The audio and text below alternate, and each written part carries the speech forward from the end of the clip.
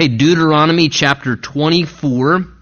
If you want to make your way there with me, we didn't quite get out of the 24th chapter last time. We left off in verse 16 as we continue to look at some of these civil and social laws that God is giving to the people regarding how to, in a sense, conduct themselves as a society of people when they'll get into the promised land. We pick up there in verse 17 where God again speaks regarding how they were to, in a sense, govern themselves judicially. He says, "You shall not pervert justice." Now, of course, that never happens among societies, right?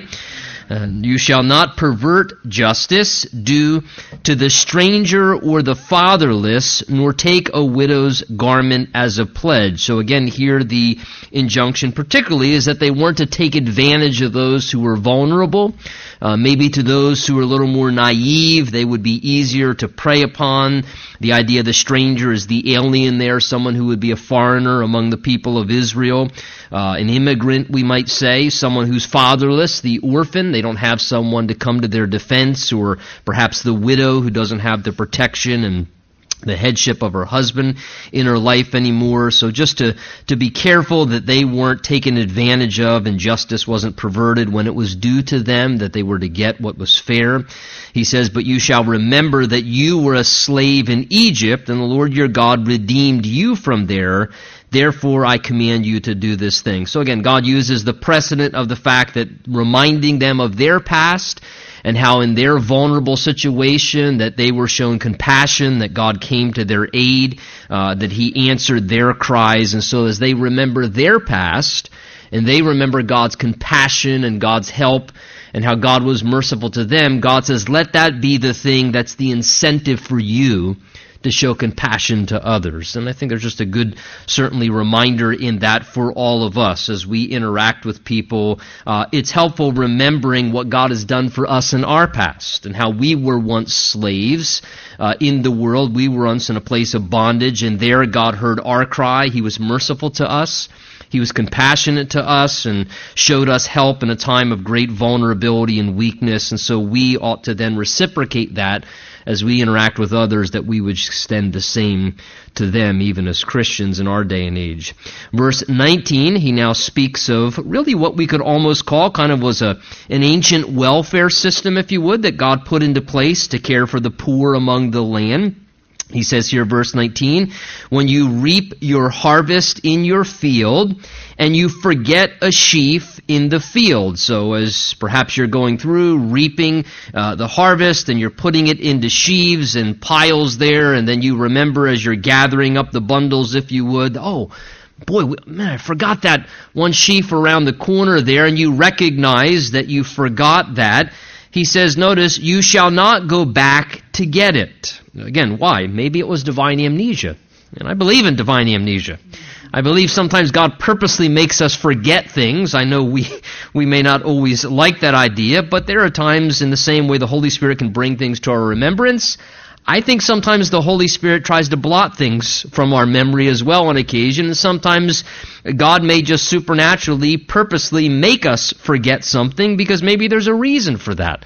And here God says, look, if you forget a sheaf, don't go back and get it if all of a sudden you remember. Instead, maybe God made you forget it. He says for this reason, that it may be provision, look, for the stranger. Again, the idea is the foreigner, the immigrant among them, who's trying to get settled, for the fatherless, those who, again, are orphaned and in a vulnerable condition, the widow, again, and these were typically the stranger, the fatherless, the widow, these would typically become the poor among the land because they didn't have a father able to make provision for them. The widow didn't have the husband who typically was her financial security in that day, as well as the alien, the stranger trying to make ends meet and get settled in the land. These were representative of the poor, and God's saying, don't go back and get it.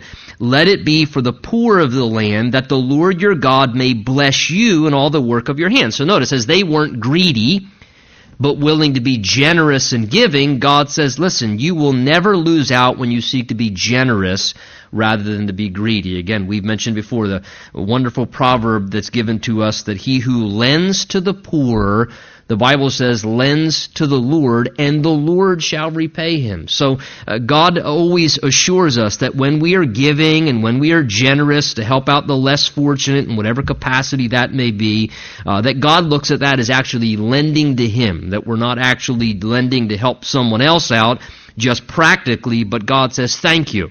And I will make due on my debts, and God will repay that. And I'll tell you, I have seen this principle in practice so many times over, whether it's in the lives of others, and times, you do things to be generous to help out as a church or a ministry, and even in our personal life at times when we've, made an endeavor to help someone who was in greater need, how God honors that, does he not? I mean, we've seen that.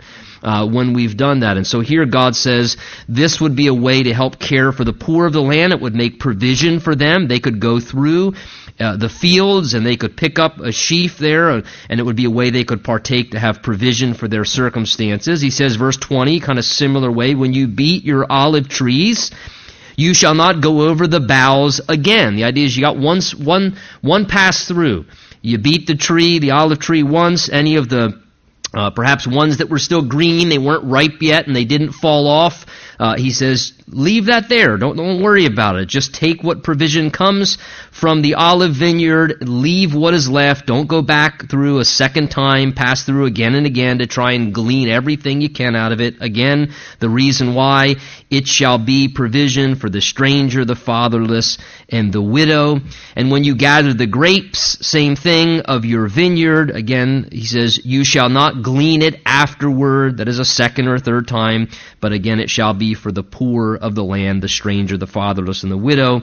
And you shall remember that you were a slave in the land of Egypt, and therefore I command you to do this thing. So again, just a really great way for those who worked the fields, their olive trees, their vineyards, that they were to, in a sense, trust God's provision for them. They were to be thankful they had a field to work, thankful they had a vineyard and they had some source of income, and in a sense, rather than trying greedily just get every possible thing they could out of it for themselves, and God wanted them instead to have a giving heart, to let some of it lay and say, hey, you know what, I guess this is enough for me, and what is left there, I can leave that as provision for the poor, who just in this very beautiful way, what a great system, they could then come through afterwards, and they could partake of the olives or the sheaves of grain in the field, or the grapes and so forth, for their provision as a way of taking care of them. So again,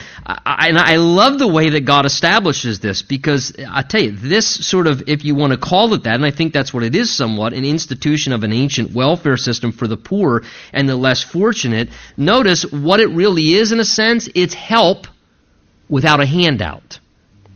There's dignity in this. There's a dignity in the sense that the poor of the land, after the landowners or the vineyard workers would go through, they then later on, at a time privately, could go then through the fields in a private way, and in a dignified way, without humiliation, could receive provision for themselves, and they could be thankful for that provision. However, notice it also dignified them in their poverty, because they actually went out and did something productive to receive what they did. Notice God says, don't go back and get the sheaf, leave it there.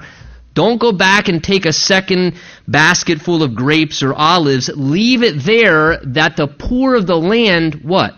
Can go out and get it. So it dignified them in their poverty. It was provision for them, but in a dignified way, they had some level of involvement. Do you see what I'm saying? They didn't just stay at home and get sheaves and baskets full of grapes and olives delivered to them. God didn't say, okay, you work the field, and then when you're done working the field, go work it a second time, and you just bring the basket like a handout and say, here, you're poor, here's a handout. God didn't do that. God said, let them have some involvement. Let them have some sweat equity in it. Let them do something to contribute and participate themselves, because that dignified then the provision that they received. It was still provision for them. It was compassion for their poverty. It was a way to provide, but it was a very way of really dignifying it in the process. Again, they didn't just sit back and get a check in the mail or have people just, here, spread the table for you. They did something to cooperate and participate, and no doubt this made them have some dignity, some sense of worth, and it was a way to appreciate, hey, this guy's got a whole field he works, and praise the Lord, I'm getting to participate in a portion of that because I do have need. I'm in a less fortunate situation, but I also need to contribute some. I need to do something. I have to go out and work the field myself and partake of what was available. So again, I think great wisdom there, because certainly, our system doesn't work. And I hate to say that, and you're free to disagree, but there's a lot of what we do in our system that I think does a lot more harm than it does good a lot of times. Again, God's heart was to take care of the poor, to help them, but the wisdom of how God established this, I think, has much greater credibility. It's helpful, it's therapeutic, it gives dignity and respect. Everybody's participating, and the poor are still taken care of in a very beautiful way. Chapter 25 then goes on to say, if there is a dispute between men, and they come to court, so there's some disagreement or problem or criminal activity that's taken place, and that the judges may judge them, and notice, and they may, this is what the judges are supposed to do, take note of this, justify the righteous. Imagine that. And condemn the wicked. Well, that's a novel idea. I mean, it almost sounds like that's right, doesn't it? Justify the righteous, condemn the wicked. Again, use equitable, righteous, fair judgment, that the judges were to listen to the facts and they were to give a just judgment. There wasn't to be bias or partiality or undue punishment where it wasn't necessary, or not giving enough punishment where it was necessary. Just justify the righteous, condemn the wicked, make a quick, clear, swift judgment. The idea here is kind of a speedy trial. And then it shall be, verse 2, notice, if the wicked man deserves to be beaten, that the judge will cause him to lie down, notice, and be beaten in his presence according to his guilt with a certain number of blows. So keep in mind here, there were crimes we've seen as we've gone through the Old Testament together here so far in the law that were capital crimes, where the death sentence was issued. Remember, it was adultery, kidnapping. There were certain crimes that it was the death penalty. But then there were other crimes where maybe it wasn't that severe, that there were to be lesser penalties, what we might call corporal punishment. But notice, there was still some level of punishment that needed to be executed upon the offense that took place. And the offender, notice, according to what the judge determined, a quick and speedy trial was to, in a sense, receive some form of penalty in the form of blows. Notice that they were actually beaten with a certain number of blows determined by the judge. So depending upon the severity of it, whether it was flogging or whipping, there was some level of punishment for the offender, which was helpful. That's therapeutic, so that the person who's the victim has a sense of release because they realize this person didn't just completely get away with it. They did suffer some form of consequence. It's helpful for the person who's the criminal or the offender because it cleanses their guilt, and they realize, okay, I did suffer some blows for this in my own life, and so therefore they don't carry around the guilt of it the rest of their life. They've suffered their consequence. They can move on and begin to establish a new life themselves, and the judge would determine the number of blows that the guilty person was to be, in a sense, sentenced with. And notice, they were actually to beat, flog, or scourge, however it was the individual, in the presence of the judge.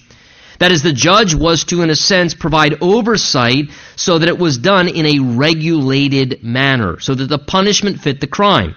The judge determined how many blows, and then it happened right in his presence. I think this was good for the judge as well, because no doubt it kept the judge tender in his conscience to what kind of, in a sense, sentences they were actually carrying out.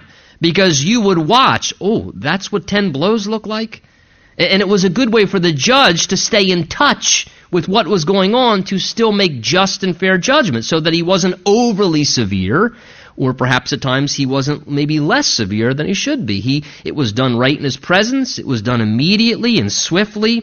The process was carried out. It was helpful for both party, the victim and the offender, the guilty one, and these blows were executed again. And notice, in that day, no prison. There wasn't prison. There weren't institutions where you, as the taxpayers, spent thousands and thousands, God said no. There was judgment, there was blows that were executed, there was a punishment that was served, and there wasn't people in many ways. Again, another area where the system doesn't always work a lot of times.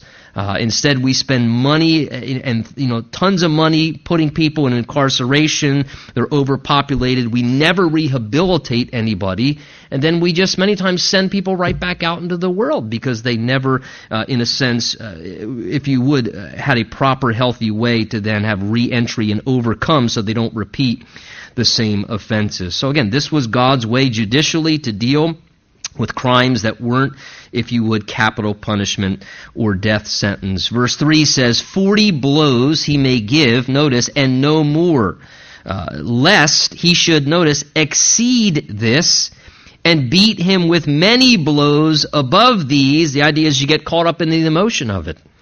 And then there's excessive punishment. And again, that's not something God's favorable upon either. The punishment should fit the crime. It should not be less than what it should be, but God also says it should never be more severe than it should be. And God says, lest there be excessive punishment and beat him with many blows above these, the idea is to be too cruel, and on top of it, your brother be humiliated in your sight. And God didn't take lightly to that either.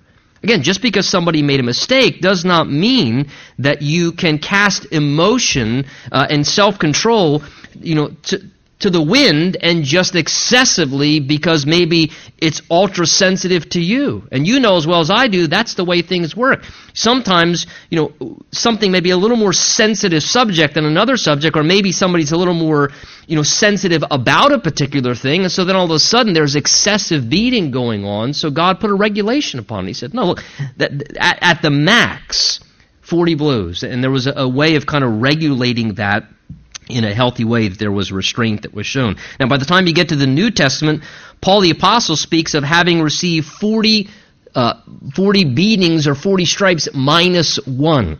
And what Paul's referring to, and he says this happened to him 5 times, that he was either scourged or beaten with the 40 stripes minus one. I believe 2 Corinthians 11 where he refers to that. That's because by the time of the days of the early church, the Jews, as a way of carrying this out, wanting to make sure that they didn't exceed the limit of 40 as a way of showing mercy, as well as at the same time making sure in case they miscounted, they would only go to 39 and then they would stop.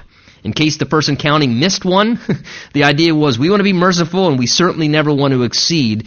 So that's what Paul means when he talks about 40 minus 1. Now keep in mind, who else do we know was beaten and scourged with many blows? Jesus was. The Bible tells us that by his stripes we're healed. And I want you to take this into consideration. In this situation, a person was beaten for their own guilt. Jesus was beaten for our guilt. He, like a lamb that was silent before his shearers, and he suffered blows and punishment, and he took our beating for us so that we could escape the beating and, in a sense, the punishment we justly deserve, if God wanted to be just, for our sins and our wickedness. And yet Jesus provided that for us through his great mercy in taking the punishment for us. Verse 4, he says, you shall not muzzle an ox while it treads out the grain. So again, another one of these laws that just spoke of humanitarian type, kindness to animals, that they were to be humane in the treatment. I mean, that would be utterly cruel as they used the ox to help tread out the grain, whether it was with the threshing sledge or the ox breaking up the grain to separate the wheat from the chaff with its own feet and its hooves. They would use these strong animals to work in order to provide food for themselves. And again, as these animals animals were doing the work and they were contributing to the profit and to the production of the food that the people partook of, he says, look, that would be cruel. Don't muzzle the ox in the midst of it. He's working hard. He's contributing to what you're benefiting from, and he's around that food, so don't put a muzzle on him. Let him partake of what he needs to sustain himself as a part of what he himself is producing and supplying. And of course, we know that it's this verse that Paul in 1 Corinthians 9 utilizes as the basis for providing provision for ministers of the gospel and for Christian workers. And Paul says, was it really ox that God was primarily concerned about? Not that he wasn't concerned about, but Paul uses this verse as an analogy to speak of how those who serve in the work of Christian ministry, that they shouldn't be muzzled. They should be able to partake of part of what's provided in the midst of the work of the Lord and working the fields of God. Verse 5, he then says, if brothers dwell together, now this is an interesting thing. It's called the law of the Levirate marriage. Watch this. If brothers dwell together, and one of them dies and has no son. The idea is he was married to someone, we're going to see, and before he can have a son, which was critical as an heir, so that your name carried on in the family lineage, as well as not only that, your inheritance, especially when you had land allotments in that day. So if you have two brothers, one of the married brothers dies, and he hasn't yet had a son, the widow of the dead man shall not be married to a stranger outside of the family. Instead, notice, her husband's brother, implying that he's still single, the single brother of the dead brother, shall go in to his sister-in-law, who's now become widowed, take her as a wife, and perform the duty of a husband's brother to her. The idea is he was to, out of honor, marry her on behalf of his dead brother, and to then, in a sense, raise up an heir, as we'll see, for his dead brother, so that his dead brother's name is preserved, and the family land allotment would then pass on to an heir for that brother rather than to be lost. It says, verse 6, and it shall be that the firstborn son, which she bears of that marriage to the brother, will succeed the name of his dead brother, that his name, notice, may not be blotted out of Israel. So again, this was very critical to them and their culture, so that not only the name wasn't lost, but more than that, that the heritage and the land allotment did not, in a sense, get lost from that family. As the single brother, you were, in a sense, duty-bound by honor. You were supposed to marry your widowed sister-in-law, enter into marriage with her, and then the first child, the first son that you conceived, carried your dead brother's name, and he then became the heir of your dead brother, and as well, in a sense, became also the financial security for his mother, because typically the children would care for parents financially in the latter days. So I tell you, what an interesting law. It shows you the duty, the honor that was perceived among families, how they viewed marriage and family and relationship. And I'll tell you this, most certainly, I guarantee you this made families be directly involved when marriages took place. Because you can guarantee if your brother, say you were the younger brother or just another one of the single brothers, and your brother was dating some gal and he was about to marry her, you guarantee you had some stock in the conversation about the matter. Now, who's this chick again? And can I, what's she like? And because you knew there was a possibility. Should he kick the bucket or get run over by the ox, you knew that this was a part of the law of the land. So look, you knew there was a, so you, like, I mean, what, I don't know, what's her family like, and, and so but I think this was a wonderful thing, because there was this realization of that marriage was a serious issue. And there was a level of accountability, and I think this probably was a very healthy thing because of the awareness that you may ultimately be the one stuck with marrying her to do the duty of a brother in this honor-bound Levirate marriage, as it was called. Verse 7, interesting provision, notice, because not everybody wanted to cooperate with this. But if the man does not want to take his brother's wife, so maybe he looks at her and he says, no way, man, she is a dog, no way, she is too crazy, nothing to do with that. He says, but if a man doesn't want to take her, so again, that wouldn't be good, because if he didn't love her, it'd be a miserable relationship, it'd be a miserable marriage if you couldn't get beyond whatever it was, for whatever reasons, you were selfish, or you just could not envision being with this woman. Then let his brother's wife go up to the gate of the elders and say, my husband's brother refuses to raise up a name for his brother in Israel. He will not perform the duty of my husband's brother. Verse 8, then the elders of the city shall call him and speak to him. But if he stands firm and says, I do not want to take her, then, notice, his brother's wife shall come to him in the presence of the elders, remove his sandal from his foot, so that was an insult customarily in that day, in that culture.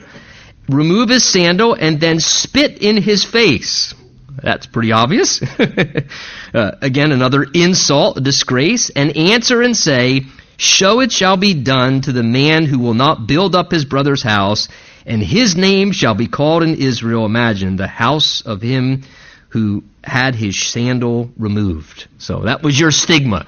And you carried around the social stigma. You were the man who had his sandal removed. So interesting, God allows this provision to be in here. He calls and asks for this to be done out of duty and honor and family obligation.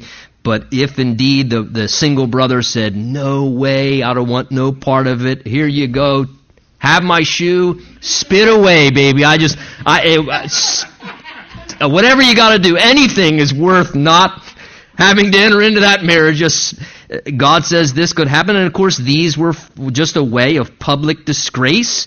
As you took the sandal off, the idea is, someone who did not have shoes was a picture of poverty.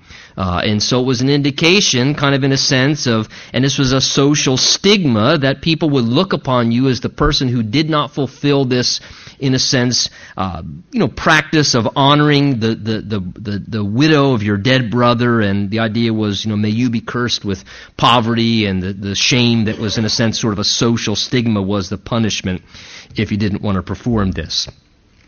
Verse 11, if two men fight together, so you got a brawl here, two guys are in fisticuffs over something, and the wife of one draws near to rescue her husband from the hand of the one attacking him, and puts out her hand and seizes him by the genitals, this is interesting, then you shall cut off her hand, and your eye shall not pity her. I think that's self-explanatory, right? Verse 13.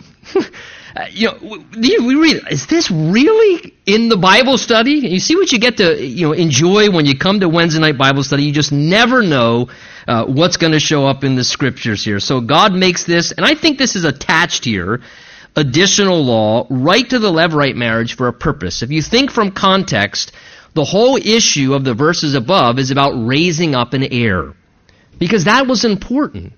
Culturally, that was extremely important, and even spiritually, to perpetuate the name, again, the lineage in Israel, because again, the lines of the people of the Jews were critical. That's why we find genealogies and so forth, because the Bible wants to follow the genealogical record of Christ and so forth.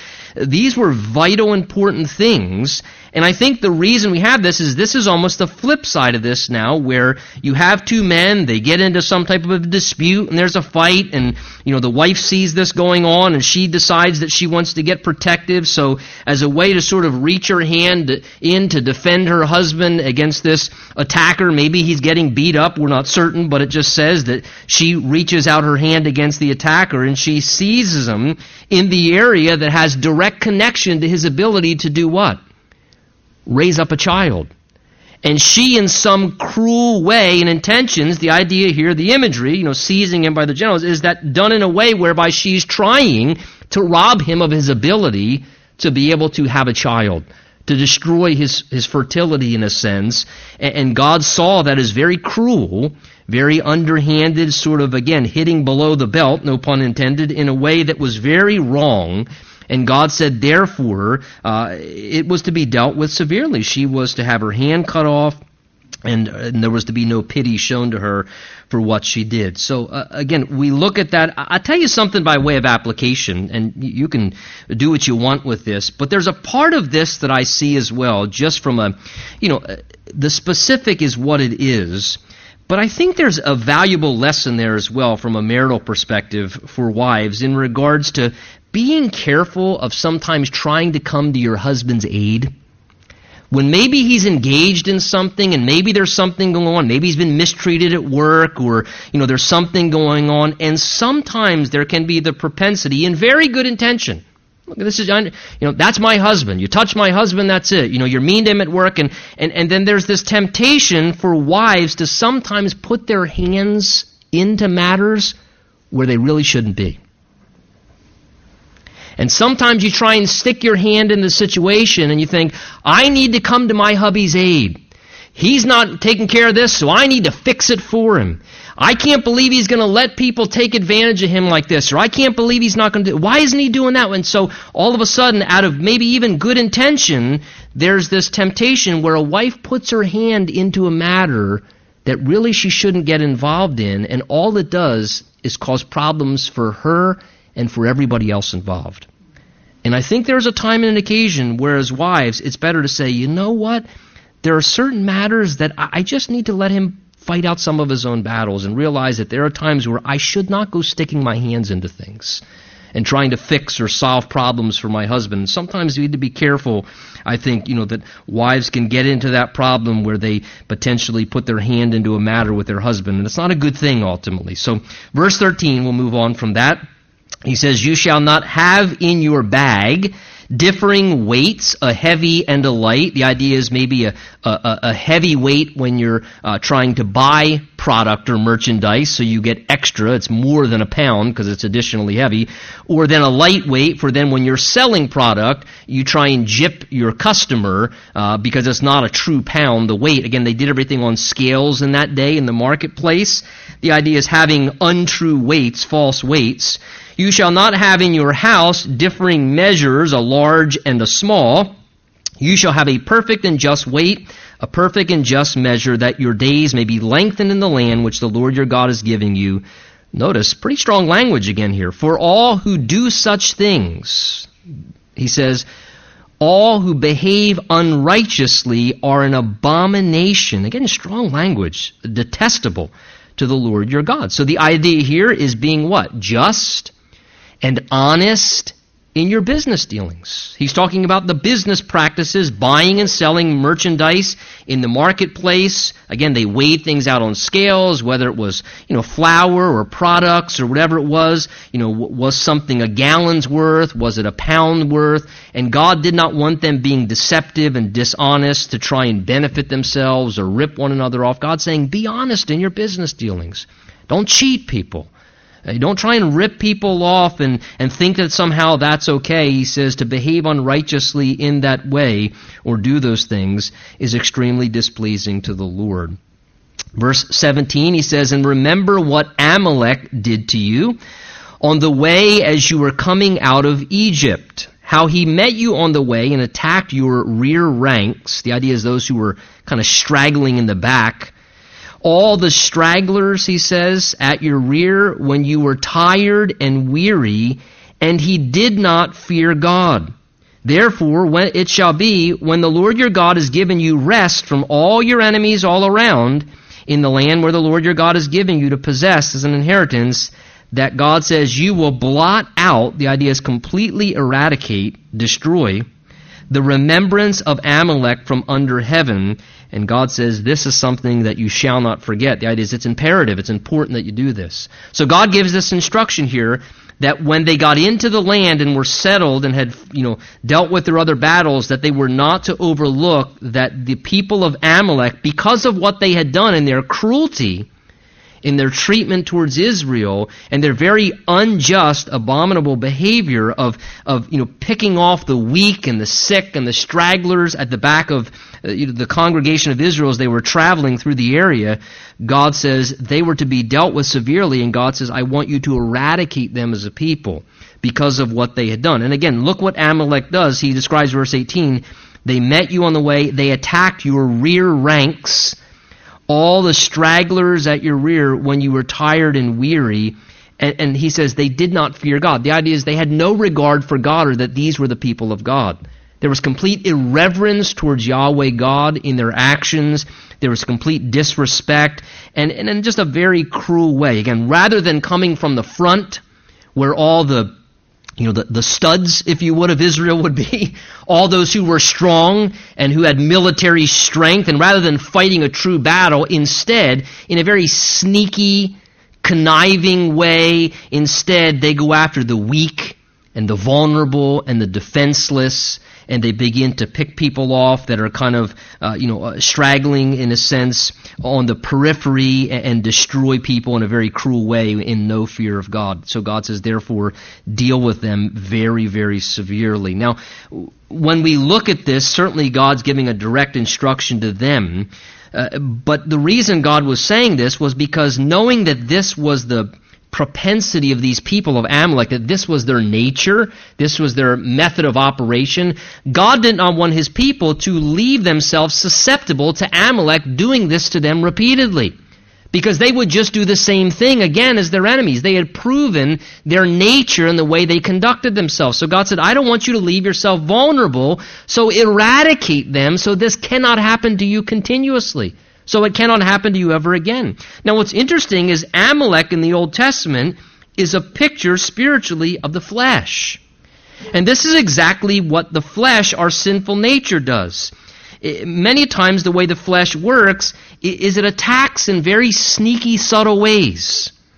If you would, it exploits what? It exploits us in our weariness and in our tiredness.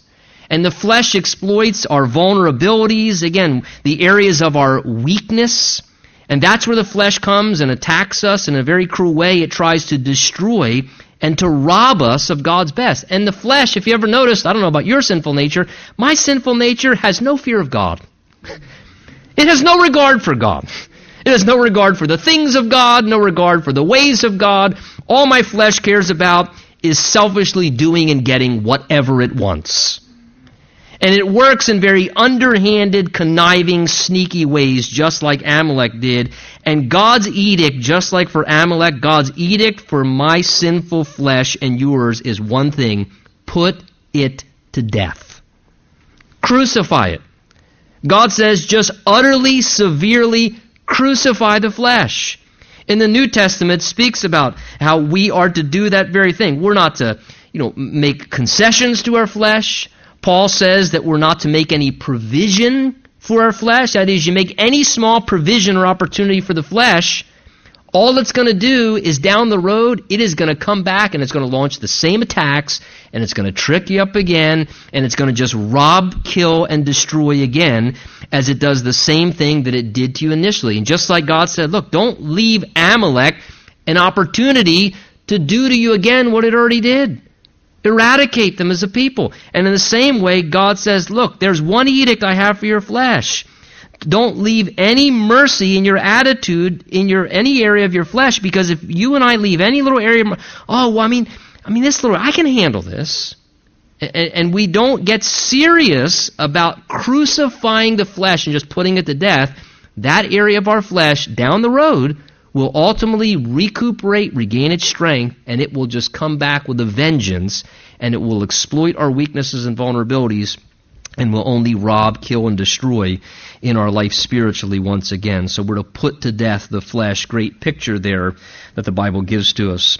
Chapter 26 says, and it shall be when you come into the land which the Lord your God gives you as an inheritance, and you possess it and dwell in it, that you shall take some of the first of all the produce of the ground. So this would be the first fruit. The idea is here that the Lord your God is giving you, and put it in a basket, and go to the place that the Lord your God chooses to make his name abide. Remember, initially that would be Shiloh, and then ultimately it would become Jerusalem as the permanent dwelling place for the tabernacle and the temple, the place of worship that God chose.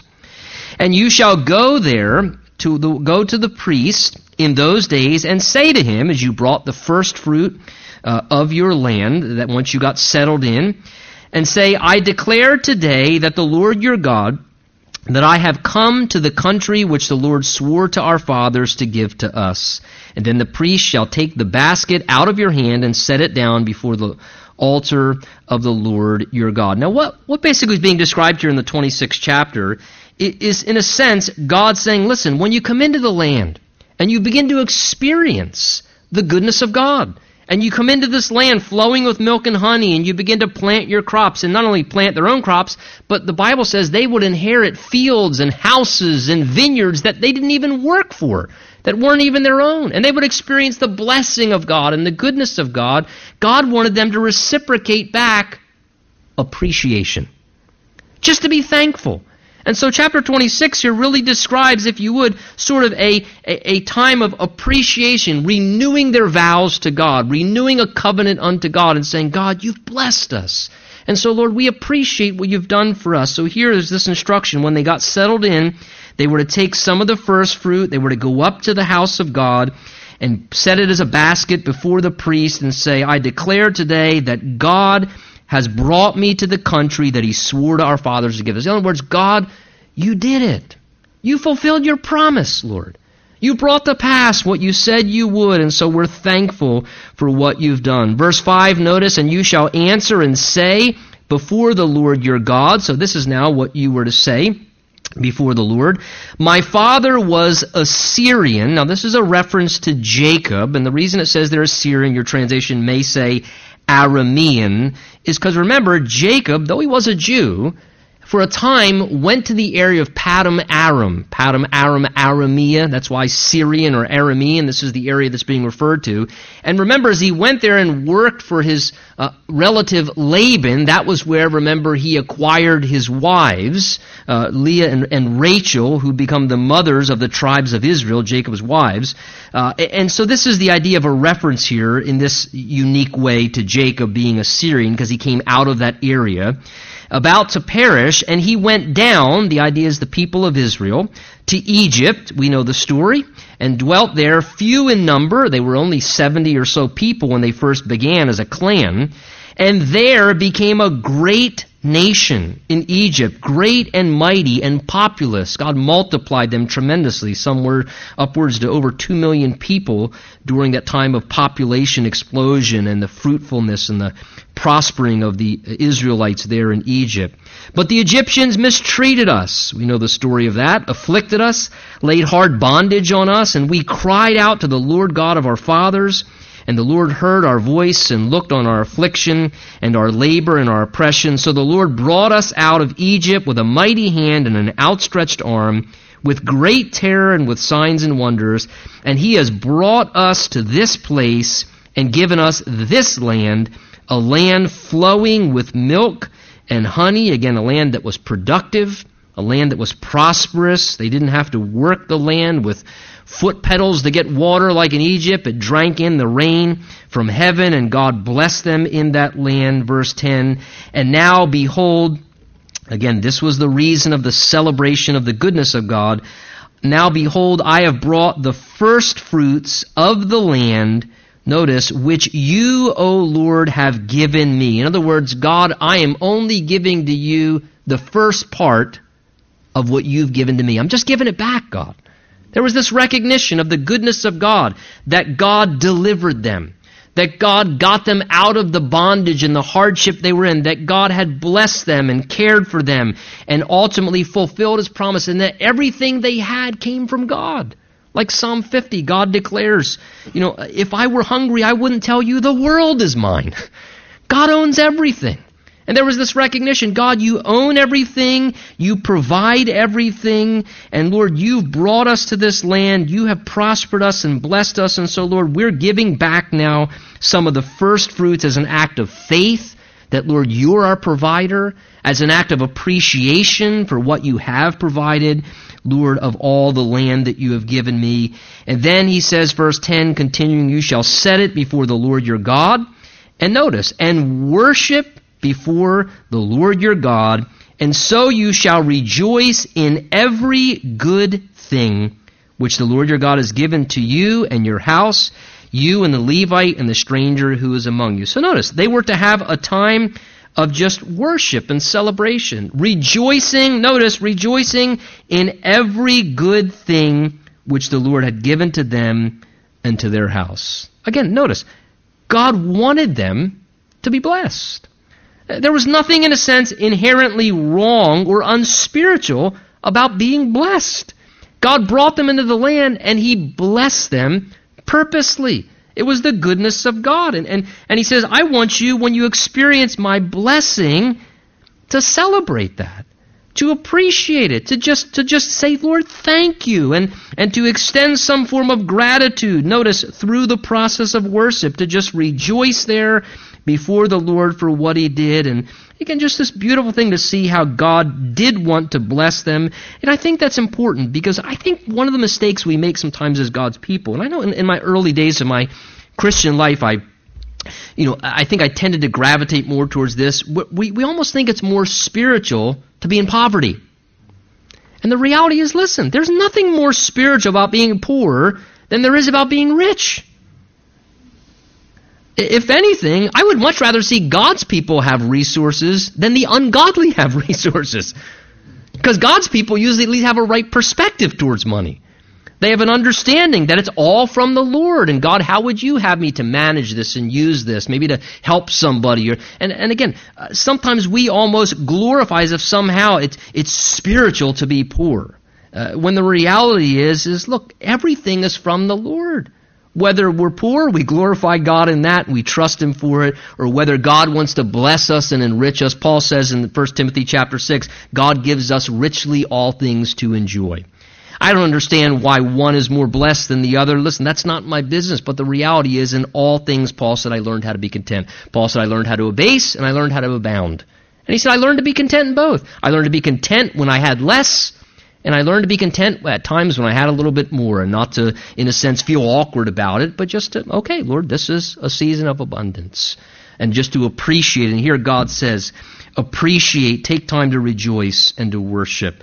Verse 12, and when you finished laying aside all the tithe of your increase, in the third year, so this was now a special time, notice, the year of tithing, and have given it to the Levite, the stranger, the fatherless, and the widow, again, the idea is the poor of the land, so that they may eat within the gates and be filled. Then you shall say before the Lord your God, I have removed the holy tithe from my house, and also have given them to the Levite, the stranger and the fatherless and the widow, helping the poor, according to all your commandments which you've commanded me. I've not transgressed your commandments, nor have I forgotten them. I've not eaten any of it while in mourning. The idea is that I didn't take for my own selfish benefit that which really was to be given over to God and His purposes, nor have I removed any of it for unclean use, using it for some secular or different use. Instead, I've obeyed the voice of the Lord my God and done according to all that you've commanded me. Look down from your holy habitation from heaven and bless your people Israel in the land which you've given us, just as you swore to our fathers, a land flowing with milk and honey. Now, what's being described here, verse 12 through 15, notice it's referred to in verse 12, the third year or the year of tithing. Deuteronomy 14 addressed this as well. What this was every third year, they were to, in a sense, give an additional tithe, an additional 10% on top of their regular daily tithe of the land, 10% of the land. They were to give an additional tithe every third year, and that tithe was to be used, it describes here, for the poor of the land. So they were to give the first fruits a tithe, 10% of all their land produced, and that tithe, remember, was for the Levites and the priests, and to help operate the temple ministry of worship among the people so that they could be sustained and the spiritual presence of God and His ministry was healthy among the people. But then every third year, they were to give an additional tithe in that third year only, and that was a tithe to help out additionally the poor and those struggling among them as the people of God, and that's what's being described there. Let's finish up the chapter. Verse 16, he says, This is the day the Lord your God commands you to observe these statutes and judgments. Therefore you shall be careful to observe them with all your heart and with all your soul. Listen here to the language, the emphasis upon obedience. You shall be careful to observe these things, all your heart, all your soul. Today you've proclaimed the Lord to be your God. and that you will walk in His ways and keep His statutes and His commandments and His judgments, that you will obey His voice. Also today, look how God blesses obedience. Also today, the Lord has proclaimed you to be His special people, just as He promised you that you should keep all His commandments, and that He will set you on high above all nations which He has made, in praise, in name, and in honor, and that you may be a holy people to the Lord your God, just as He has spoken. So notice, God is telling Israel that if they would live according to His ways as a nation, they would be blessed. All these things that we've been reading these past weeks, these chapters in Deuteronomy, civil laws and social laws, and how they were to handle marriage and divorce and manage their money even, and God said, and their business practices, being ethical, and their judicial ways of handling situations. God says, if you operate in my ways and you live according to my design, then He says, I will bless your nation. And you will be a nation that rises above other nations in strength and honor and respect, and will be blessed. And what an interesting thing. God says to us that righteousness exalts a nation, but sin is a reproach to any people. And God blesses obedience, and God blesses when we do things His way. But see, the same is true even if a nation doesn't do it.